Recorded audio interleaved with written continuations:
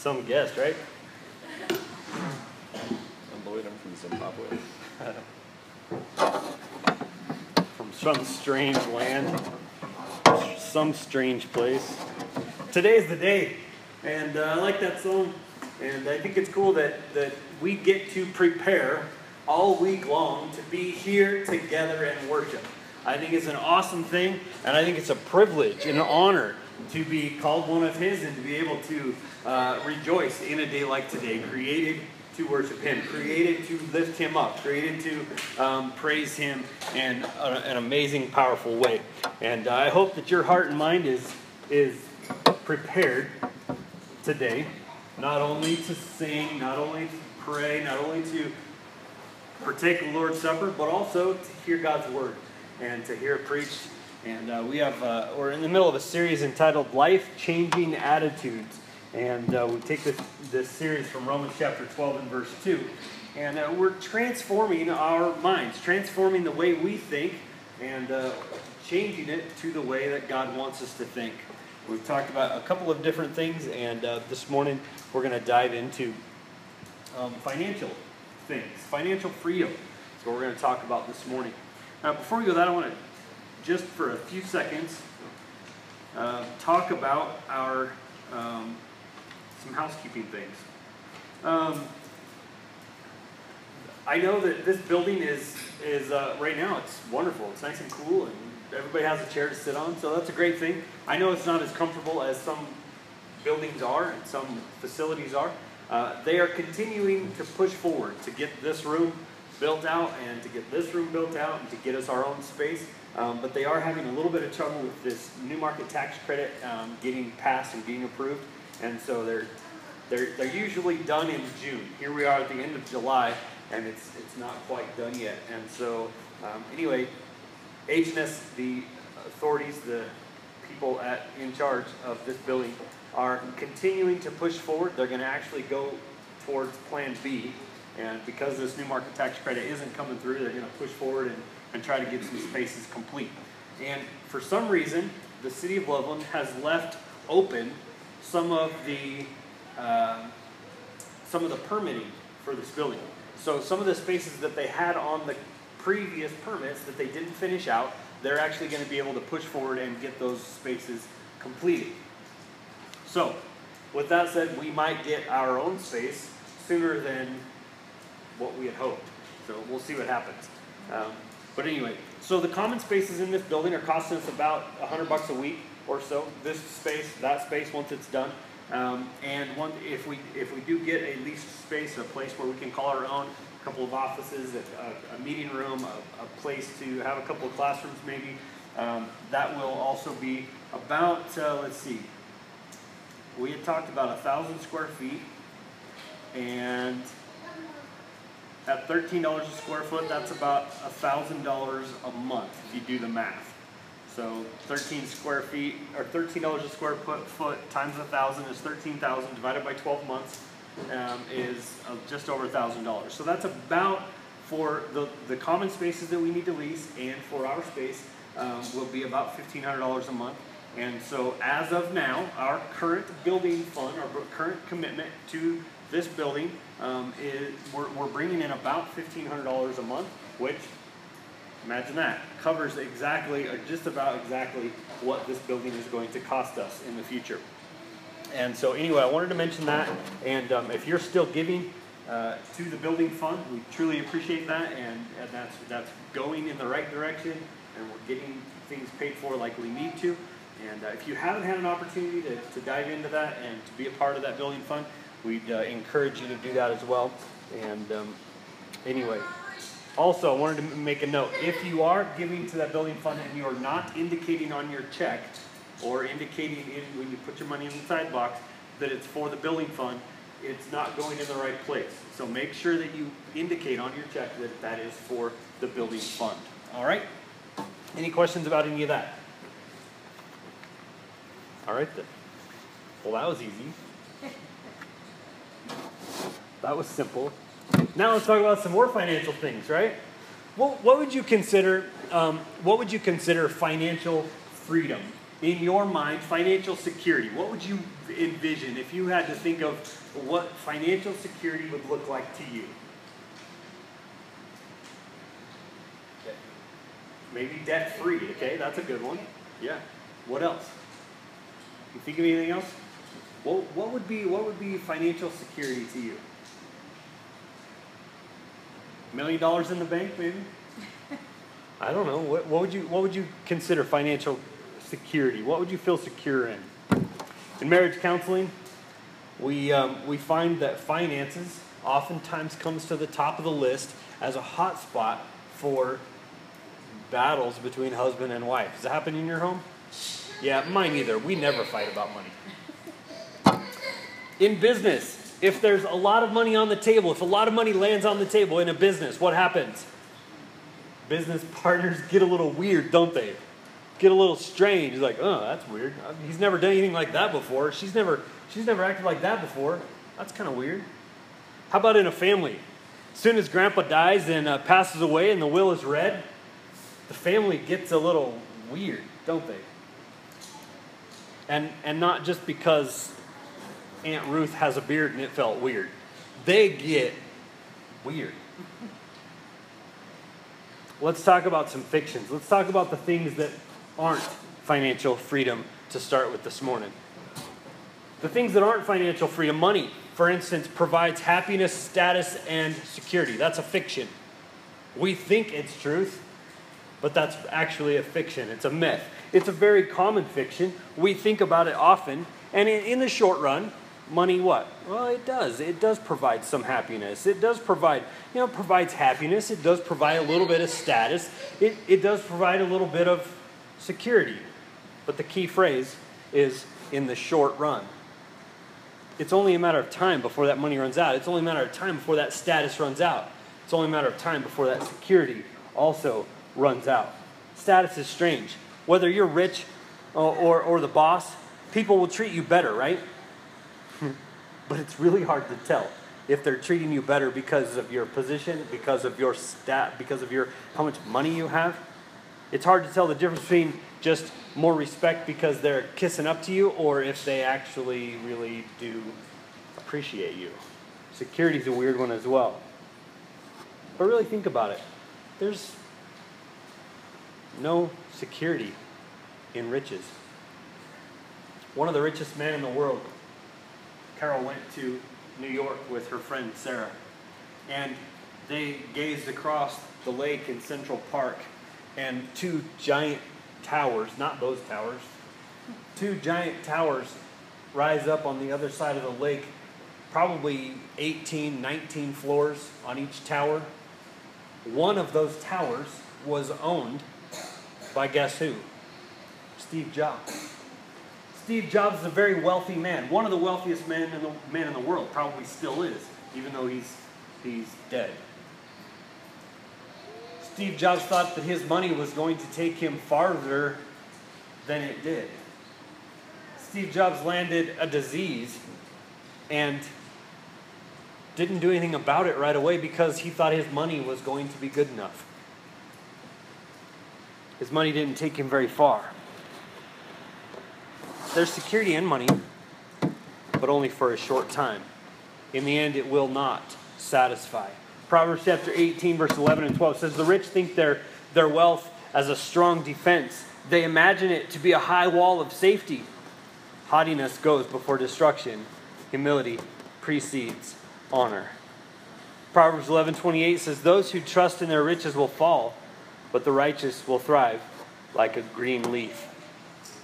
Fiction number one, money provides happiness, status, and security. Not. It really doesn't. Fiction number two, wealth is a sign of God's favor and approval. When I'm poor, God hates me. When I'm rich, God has favor on me. That's a myth. That's a fiction. There's no connection between those who are rich and God's favor. 1 Timothy chapter 6 and verse 5 says, "And constant friction between people of corrupt mind, who have been robbed of the truth and who think that godliness is a means to financial gain."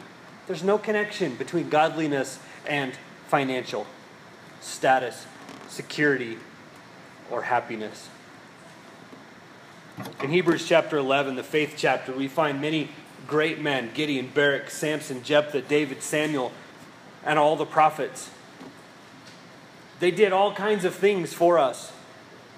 Shut lions' mouths, quenched fury of the flames, escaped the edge of the sword. Weakness turned to strength, became powerful in battle, and routed foreign enemies. They did amazing things. Verse 36, it says, some faced jeers and flogging and even chains and imprisonment. They were put to death by stoning. They were sawed in two. They were killed by the sword. They went about in sheepskins and goatskins, destitute, persecuted, and mistreated. The world was not worthy of them, it says. No correlation between financial status and godliness. These men and women were godly, but they didn't have much. Luke chapter 18, we find a story about a rich young ruler, a religious leader. And Jesus, he came up to Jesus and asked a question. He says, "Good teacher, what should I do to inherit eternal life?" We know what Jesus told him. He said, go and do all of the 10 commandments. And the guy said, well, yeah, I've done that.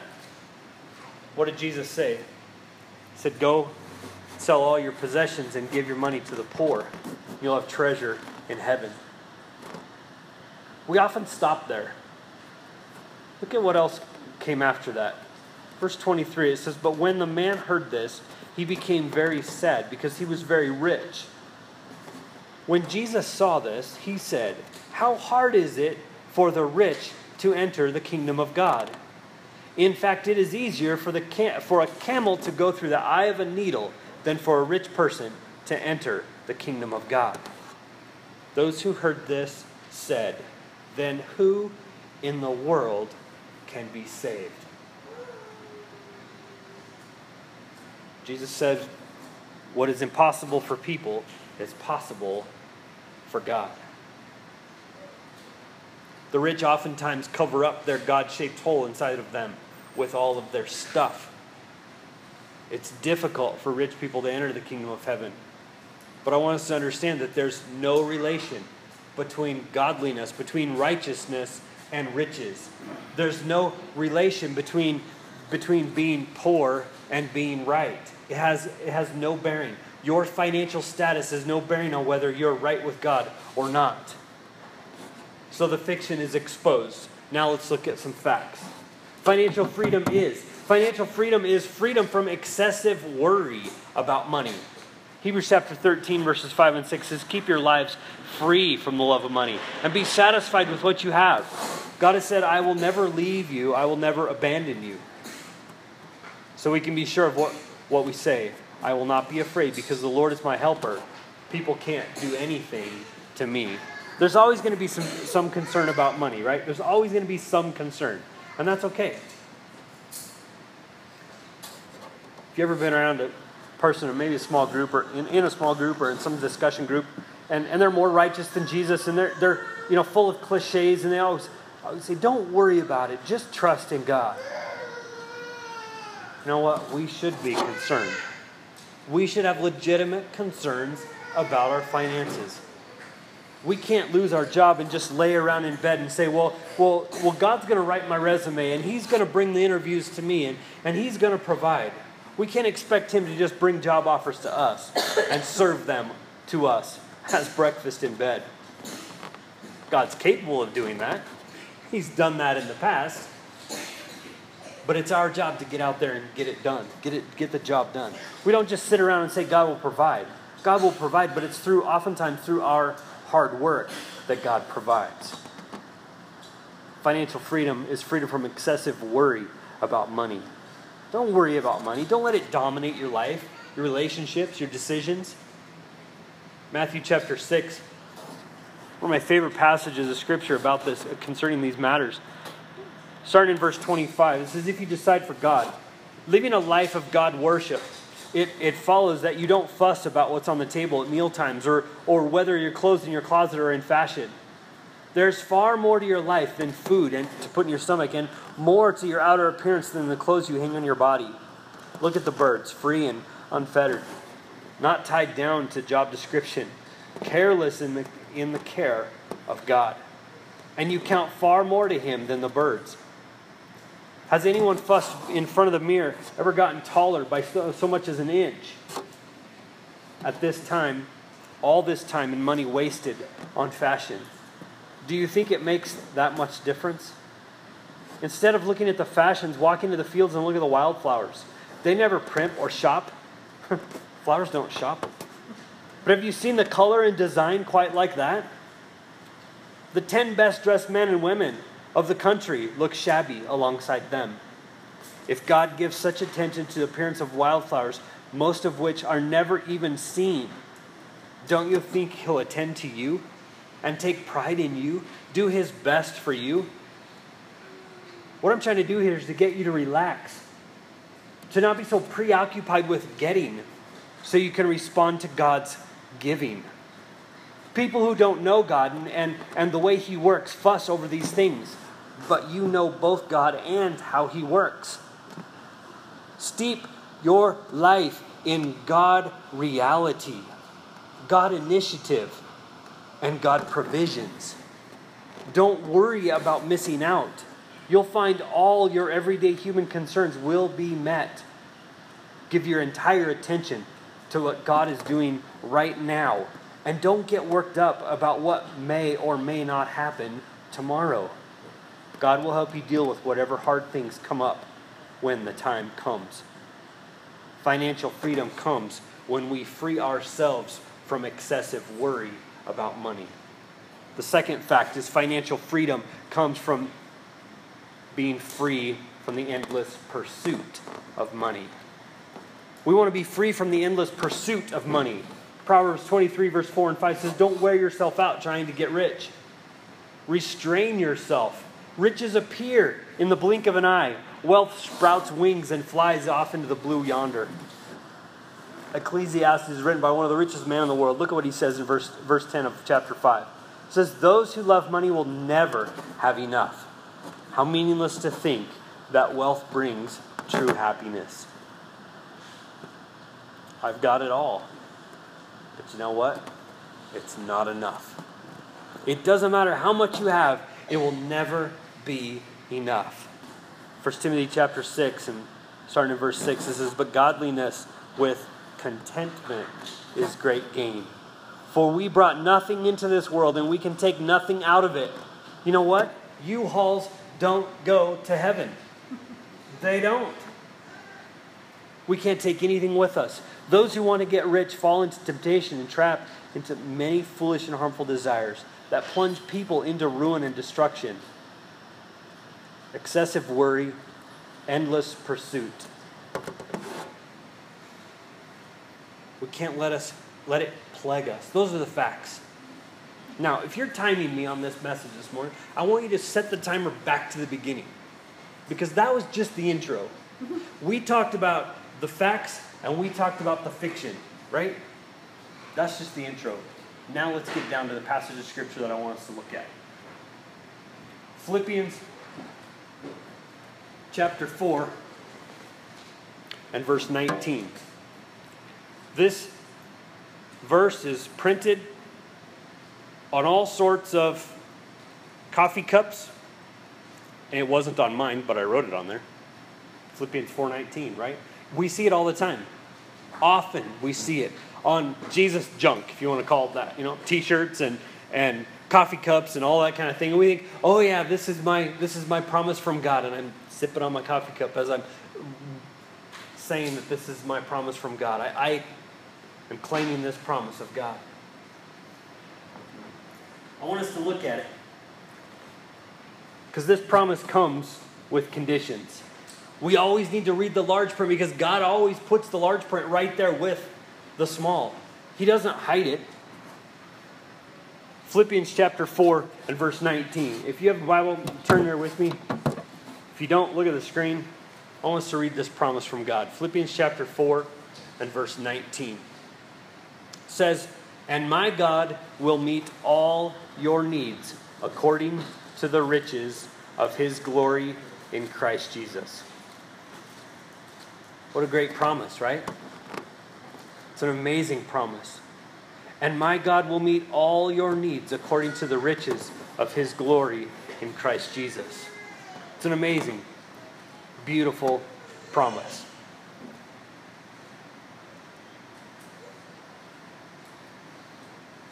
But it's not a promise to all Christians. There are conditions. Most conditions are in the small print, right? You go buy a car and you have to read the small print on the back. You have to read the small print. Maybe there's 5 or 6 pages when you buy a car. There's always the small print, and you have to be careful about that because most conditions are written that way. But God always leaves conditions in the large print. The problem is that too many of us read our coffee cups and not our Bibles. We see all the promises, we hear all the things that God's supposed to do, but we don't actually read what God actually says he's going to do.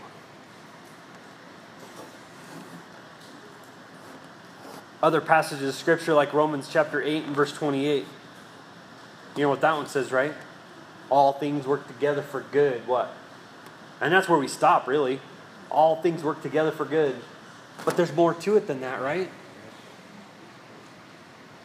This promise of freedom was based on the Philippians' pattern of generosity. These people had a pattern of generosity that built this up to where Paul could tell them, you know what? This is a promise from God because of. You see the conjunction there between chapter, verse 19. Right there at verse 19, it says, and. What does that mean? What is that and therefore? It's kind of therefore because it's kind of a therefore. And what? The and kind of stands for because of what you've done in the past. And God. Because of what's before this, God will. Look at it. Starting in verse 14 of chapter 4. It says, yet it was good for you to share in my troubles. Moreover, as you Philippians know, in the early days of your acquaintance with the gospel, when I set out from Macedonia, not one church shared with me in the matter of giving and receiving, except you only. For even when I was in Thessalonica, you sent me aid more than once when I was in need. How many times has the Philippian church taken care of Paul? Above and beyond what they're supposed to be doing in their own congregation. How many times do you count so far? Look at that. At least once in Macedonia, when he went to Macedonia. And then look what he says. How many times in Thessalonica? More than once. Could have been 2, could have been 3, could have been 5 or 6. Right? So already there's sort of a trend going on. Now that I desire your gifts, not that I desire your gifts, he says, what I desire more is to be credited to your account. Verse 18, I have received full payment and have more than enough. I am amply supplied now that I have received from Epaphroditus the gifts that you sent. So once again, they are sending more gifts to Paul. Do you think Paul's the only one that the Philippian church gave to? Do you think that Paul's the only one, the only mission that they supplied to, the only person that they gave to? I don't believe that he was. I think that this was a pattern for the Philippian church. I believe this was a way of life for them. They were a giving and generous church. And Paul goes on to say, in verse 19, and my God will meet all of your needs according to the riches of his glory in Christ Jesus. Why isn't God meeting my needs?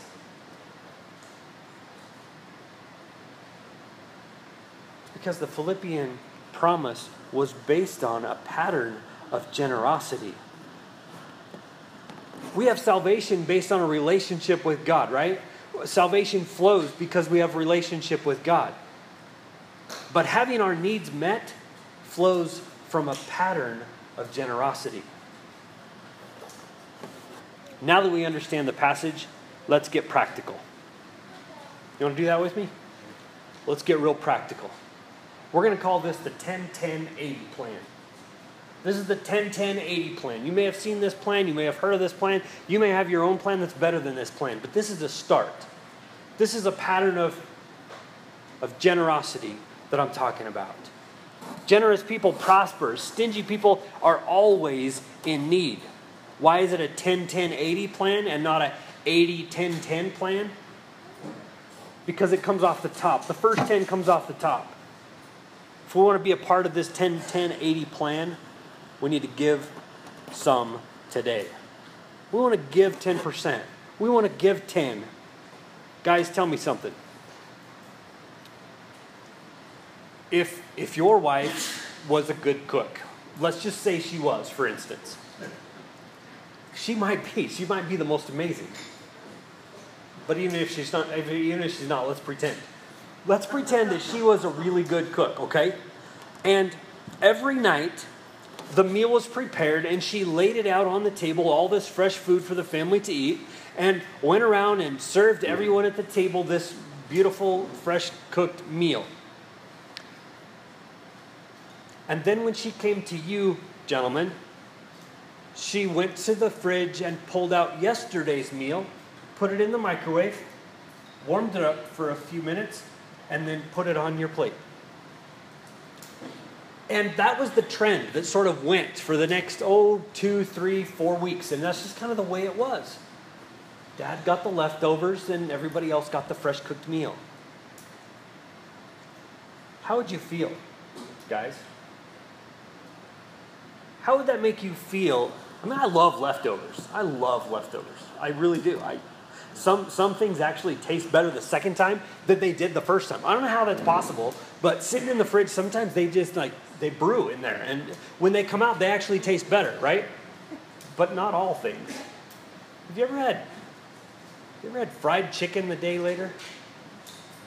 Like greasy fried chicken. You get it out of the fridge and it's got that nasty, clear, gel stuff around it. Oh, it makes me want to gag just thinking about it. But think about it. How would that make you feel? Guys, be honest. Getting the leftovers wouldn't feel very good to me. And you know what? That's what we do to God when we take care of everything else and give Him the leftovers. That's why this plan is a 10-10-80 plan, not a 80-10-10. Because sometimes, and you know how it goes, there are some evenings when you're sitting at the table and Mom and Dad used to joke, they used to say, it's going to be a clear day tomorrow. What does that mean? That means that all the food on the table was eaten, right? And some of you don't have teenagers yet, but when you do start getting to where you have teenagers, the table's cleared off sometimes. There's nothing left. So what does Dad get the next day if all the food was eaten? You get nothing. When we give God what's left, most of the time, there's nothing left. Proverbs chapter 3, verses 9 and 10, it says, "Honor the Lord your God with your wealth and the first fruits from all your crops. Then your barns will be full and your wine barrels will overflow with new wine." Give some today. Start with something and work towards that 10 mark. It may not be possible in your budget to give 10%. It may not be possible. But you know what? You need to work towards that amount. And give off the top. Say, okay, this is how much I'm going to give. Maybe I'm going to give 3%. And I'm going to work up to that 10. Take it off the top. As soon as your paycheck lands in your bank account, as soon as you look at your budget, take it right off the top and say, God, I'm going to give you this part right here. This is how much I'm giving you. I'm going to work up towards the 10, but here's how much I'm giving right now. Give some today. Start with something and work towards that 10. Do you ever feel like someone's cutting holes in your pockets? Why is there a hole in my pocket? How come every time I have a pocket full of change, a bank account full of money, some cash in my wallet, it seems like it's always gone faster than I expect it to be? In the book of Haggai, we hear that God is the one allowing something for them to experience. He's allowing them to experience something. He's allowing them to experience loss. They were taking care of their fancy paneled houses, and God's temple was laying in waste. Read the book. It's only 2 chapters. Have you ever found Haggai in your Bible? Okay, here we go. Back to camp, right? Haggai chapter 1 and verse 6. Ready, go. Find it. Come on, snap, snap. What do they say at camp? Go. That's what they say. Go find it. First person to find it, stand up. Oh, see, we already got one. Oh, there you go. Nice job, bud. Haggai chapter 1 and verse 6. Find Haggai. This book of the Bible is very short. It's only 2 chapters. Find a time sometime this week to read the whole book. And then you can say at the end of the week, I read a whole book of the Bible this week. Okay? But look at Haggai chapter 1 and verse 6. Thank you for the Bible drills. That was fun. Haggai chapter 1 and verse 6. It says, you have planted much, but harvest little. You eat, but you're not satisfied. You drink, but you are still thirsty. You put on clothes, but cannot keep warm. Your wages disappear as though you're putting them in pockets filled with holes. Later on down in chapter 2, it talks about they expecting to get a 20 bushel crop and they only get 10. They expected to draw 50 gallons from the wine press and they only get 20. God sent disease, mildew, and hail to destroy everything that they had worked hard to produce. Why? Why was God allowing this to happen? Because they weren't giving to Him first. The temple was a big mess, and they weren't even working on it. They were concerned and focused on their own home, not on God's house. Proverbs 11:24 says, some people give much, but get back even more. Others don't give what they should, and what? End up poor. Whoever gives to others will get richer. Those who help others, will they themselves be helped. Ephesians chapter 4 and verse 21 says, anyone who has been stealing must steal no longer, but must work, doing something useful with their own hands, that they may have something to share with those in need. Who's stealing? I don't steal from people. I'm an honest worker. I don't steal. Who does God call a thief? Who does God call a stealer? Probably not accurate, or probably not good English. If we aren't giving God the first 10, He says we're robbing Him. You might say, I just can't do that. The budget's just too tight. I understand, but work yourself up to that 10. Give off the top. That first 10 needs to be given to God, His church, the local congregation. I have a question for you. If you don't give off the top, if you don't give that first 10, why not? Why is it that you have decided to not give that first 10? I want to tell you something. You really can't afford not to. You can't afford not to. Try it. You won't be disappointed. God promises a storehouse of blessings. The first 10 of the plan to financial freedom goes to God. The second 10 is to save for tomorrow. We live in a culture that every time we get a raise, we get a few extra bucks, we get some sort of windfall, we go out and spend it the next day. Proverbs chapter 21 and verse 20, it says, the wise have wealth and luxury, but fools spend whatever they get. Been there, done that. I have. I've been there. I've been in that spot. I know how that feels. You get that extra, grandma sends you 20 bucks. What do you do? Oh, I know what I'm going to spend that 20 bucks on. I already have it planned out before I even get it in the mail. I'm thinking, but grandma's going to send, okay, she used to send $1 for every year I was born, right? That stopped at about 15, but because it got expensive after a while. But I remember planning ahead. Like that 12 bucks is going to land any minute. Like any minute. She might be a day or two late. She might be a day or two early, but it's coming. I already had it spent. I already knew exactly what I was going to buy with that $10 or $12. Foolish.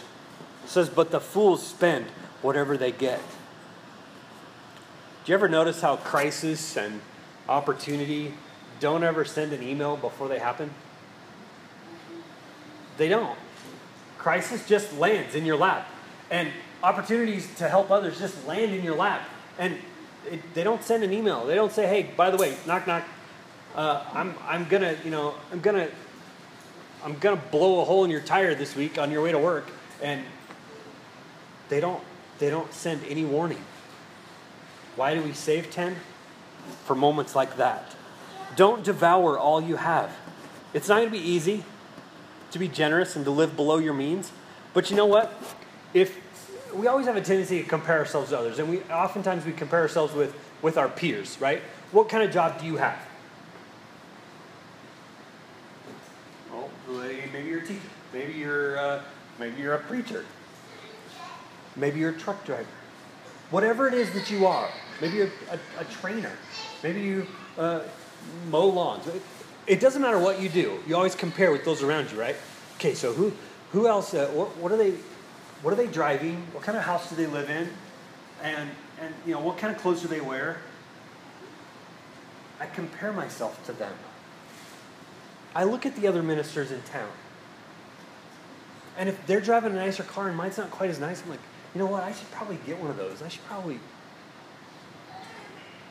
want you to understand that they are pretending. Those of your peers that have all those nice things, they are pretending that they can afford them. You move into that new neighborhood, right? You move into that neighborhood where it's a little bit nicer. We lived in a trailer park our entire lives. But we moved from one side of the neighborhood to the other side of the neighborhood. And I remember feeling better about ourselves when we moved over to the other side. When you move into a new place, you start looking around. Like, well, now we own a house, so maybe our cars should be upgraded too. Because look at what everybody else is driving on this street. And we think, you know what, we need to be like them. And we go into debt just like them to have what they have. So instead of pretending and having our debt way up here and having our standard of living way up here, let's take 2 steps down. One for the 10 we give God, one for the 10 that we're going to save. Let's start living below our means. It's going to be hard. It's going to be difficult for a while, but let's see what happens. If we can live below our means and start living this plan, a 10-10-80 plan, you know what's going to happen? Those pots that we grab from, the emergency pot, the 10 that we've saved, the pot that we have to be generous with, you know what? They're going to grow. They're going to get bigger. We're going to find that we have more and more in those pots because we have been generous. We're living below our means. It doesn't matter who you are. You compare yourself to others. We need to live a couple steps below our peers. Trust God instead of MasterCard. 10 to God, 10 to save. The 2 derailers on those things, I kind of mentioned one of them. Pretending is one of them. Proverbs 13 verse 7 says, a pretentious, showy life is an empty life.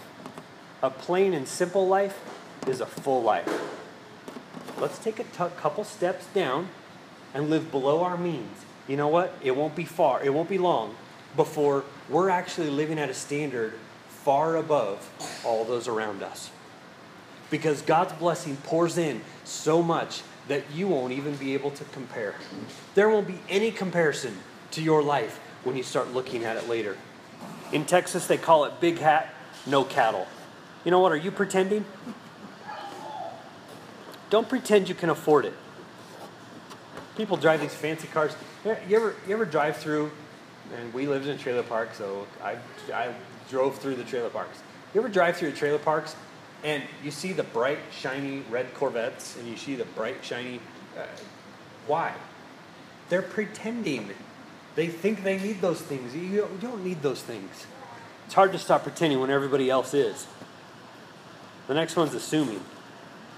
The things that are going to derail that savings, the things that are going to derail your 10 that you're going to save is assuming.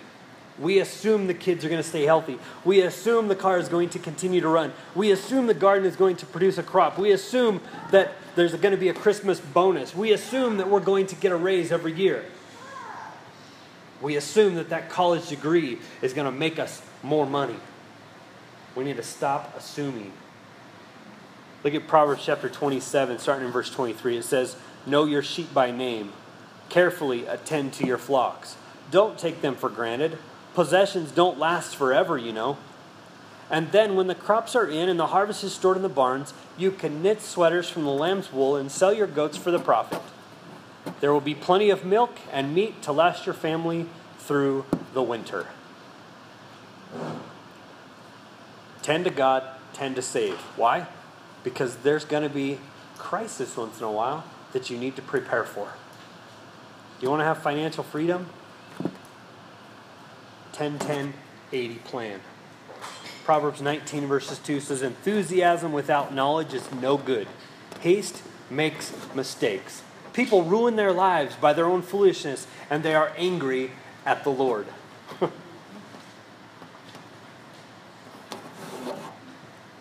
I always taught Danny to measure twice and cut once. Measure twice and cut once. Why? Because if you mess up and you cut again, it only gets shorter. And Home Depot doesn't carry board stretchers. They don't. We need to plan. We need to not assume. We need to plan ahead. Pretending and assuming are the things that are going to kill us. And then number 3, we need to enjoy the rest. 10-10-80. You know what? Enjoy the rest. There are people in Christian circles that are more holy than Jesus, and they're more spiritual than God, and they're more biblical than the Bible. They say use all your money to dig wells in Africa and spend all your money on taking care of poor countries. All good things, very, very well-meaning things.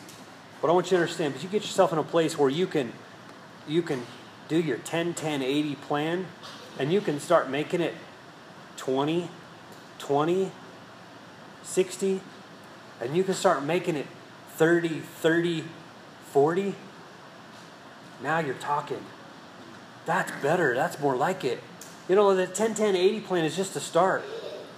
You'll be amazed at how much more available you have up at the top 2 when you get ready to go for the rest.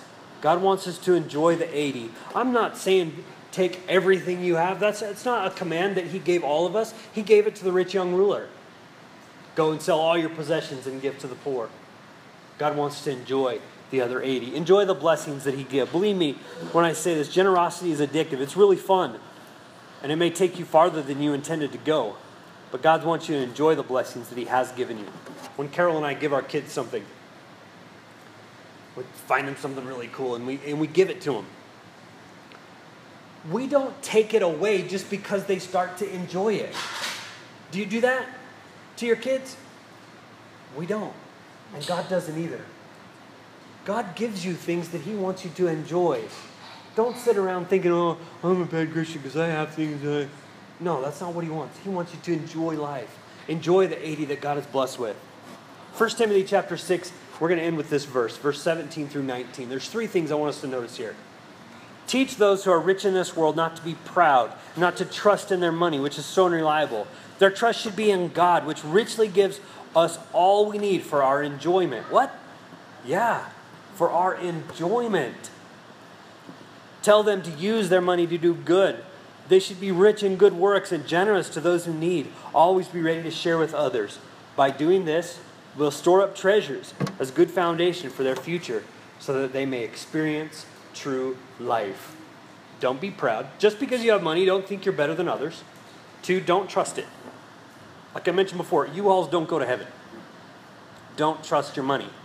And thirdly, be generous. Learn a heart of generosity.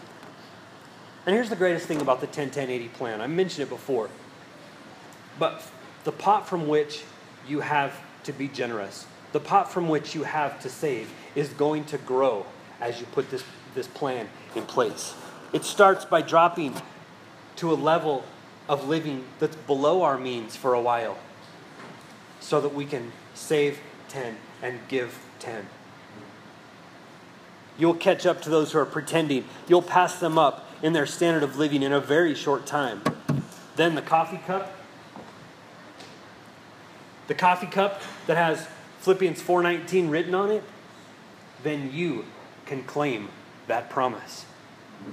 The promise that God is going to take care of all of your needs. Big emotional response to anything really doesn't change our lives. Think, oh yeah, I'm gonna get started with that 10-10-80 plan. That sounds good. One-time decision really doesn't go very far. It only goes a short distance. Hear this if you hear nothing else today. A big change happens with a long series of short steps in one direction. A big change happens with a long series of short steps in the same direction. You may be a long ways from a 10-10-80 plan. It may be so far out of your mind, it's like, wow, that's way out there. Make short steps in that direction. The more steps in that direction you can make, the better off you'll be. We've looked at the facts. We've looked at the fiction behind financial freedom. We've looked at what it really means, what the Philippians 4:19 passage and promise really means. And we've looked at how to be practical. A 10-10-80 plan. Let's put it into practice. Let's see what happens when we do things God's way. God's message, your move. Short steps in one direction. I hope that you've been blessed by the things that we've been able to share today. And I know that there's a lot of other things that we can talk about when it comes to financial things. But I hope that you can grab a hold of just a little bit. Start taking short steps in the direction of financial freedom. The world says it's one thing, but it's not. They're pretending. God promises something completely different. Let's dive into His Word. Let's not just read our coffee cups. Let's read God's Word about what this promise is. Let's start with a pattern of generosity. Thank you for your attention. Again, I pray and hope that there's some things that we've shared today that can bless your life, can change the way you do your relationship with God and the way you do the things you do. Thank you for being here today, and we've got great things going on this afternoon, this evening, and right now. Kids are going to go to class, and I probably used it. Oh, we're doing not too bad on time. Kids are going to go to class, and I think all the kids know where they're going. And us as adults will break up into small groups. If you can stick around, there's some. There was some. Oh, there's still some discussion guides. Break up into groups of 5 or 6, and the discussion guides right here. And find places all over the building here, and we'll split up into small groups and discuss the things that we've heard this morning a little bit further. And I think that'll be a good thing. All right. Anything else I need to announce before we dismiss? All right, let's be standing. We'll look to God in a word of prayer and be dismissed. Kids can go to class, and adults can break up into small groups. And then we meet back here starting about 4 o'clock this afternoon with the different electives, so be planning for that. Let's look to God in prayer. God, thank you so much for your opportunity today to look into this passage of Scripture, to dive into it and try to understand it better. I'm a long ways from where I need to be. God, please bless. Help us all to take small baby steps in the direction that you want us to go. Help us not to buy into the world's ideas of what financial freedom and security is all about. God, help us to buy into your ideas. Help us to embed a pattern of generosity within our hearts. God, thank you for sharing these things with us today. God, I pray that you'll bless the rest of our day and give us safety as we travel and bring us back again safely this evening for our elective classes. And please bless our discussion times and our kids' class times as well. Pray these things in Jesus' name. Amen.